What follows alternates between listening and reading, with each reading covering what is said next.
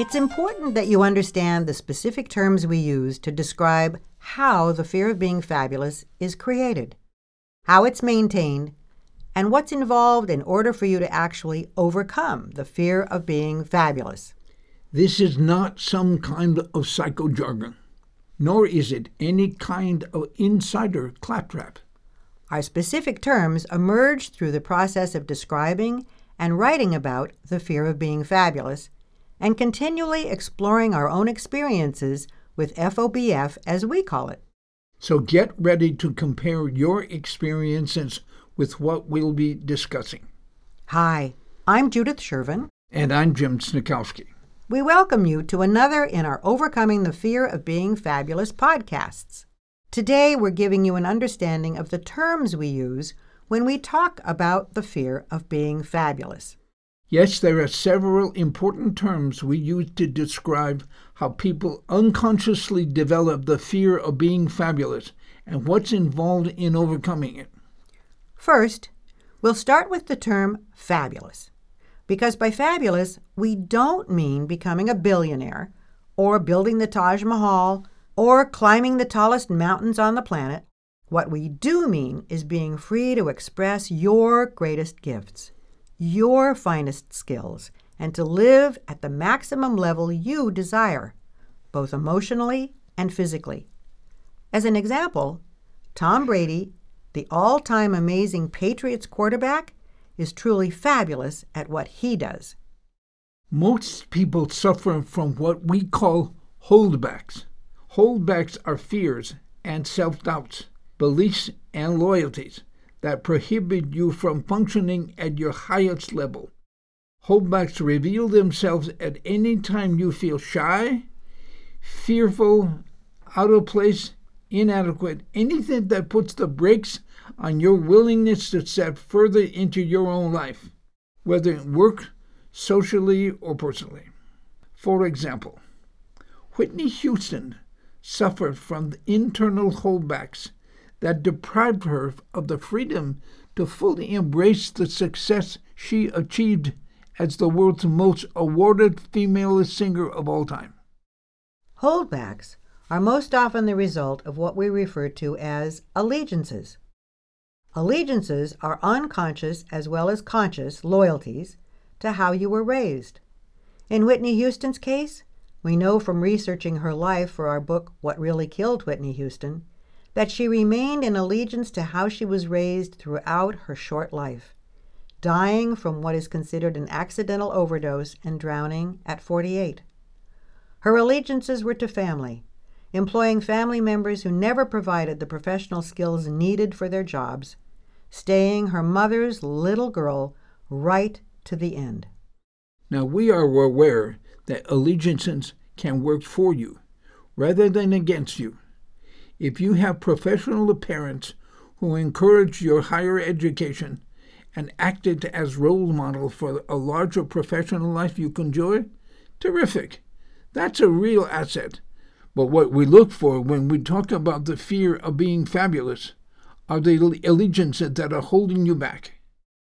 Another term we use that fits here is forbiddances. Forbiddances are unconscious and conscious beliefs that something is not allowed, at least for you.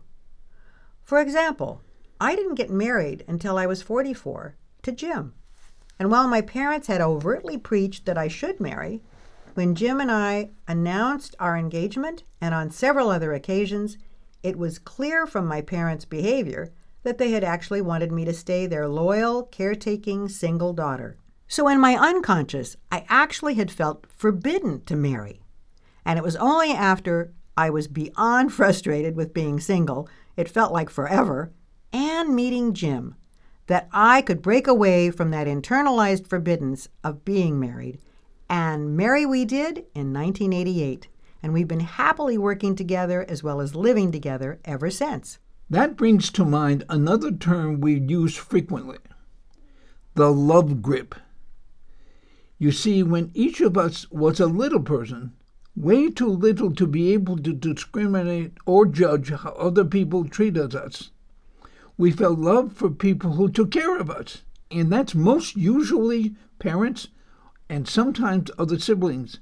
The fact is, the human brain isn't actually capable of evaluating and making distinctions about how we're being treated until about the age of 7 through 11, roughly. So during those earlier years, we develop mainly beliefs about how we are supposed to be that go unexamined and contaminate how we allow ourselves to live in later years. And when those largely unconscious allegiances get in the way of living a more expansive life, we refer to that kind of loyalty as the love grip. Now, Jim just mentioned the unconscious, and that's a term we use quite often. In fact, our concern about a lot of self-help and therapeutic orientations is that they don't go deep enough to help people get at what is really causing their pain and frustrations. And we do mean deep, right into the unconscious mind. Bouncing off what Jim just said, it's important to understand that every one of us took in a lot of so-called truths when we were really little, when our brains were too undeveloped to be able to evaluate whether what was being taught to us was actually correct for who we were. For instance, what did you learn about money before the age of 10? Not necessarily what was told to you, but how your family lived, how they related to the issue of money. Some people grow up poor, and right from the start they learn that money is scarce. It's hard to make money, and it's even more difficult to save money. Many people who grow up in this type of environment, even when they get special opportunities later in life, can't adjust and reconfigure their self-definition as someone who has money, someone who is gifted and deserves professional and financial abundance. Why? Because their unconscious, deeply embedded belief about money runs the show and dooms them to never save money, so they actually end up poor, repeating how they grew up. For example, when someone is the first person in their family to go to college, they often experience what has been called breakaway guilt, even when their family is overtly supportive of their achievement. They feel split between two worlds. The powerful unconscious allegiance is to their family of origin in which neither parent nor any other relative ever went to college. On the other hand, their conscious mind is committed to bettering themselves, often bettering their parents' later lives as well. Nevertheless, understandably, they struggle. And the dropout rate is far greater than for students who were raised by college-educated parents.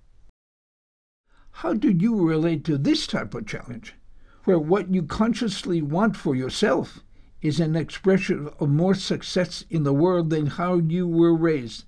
Think about it.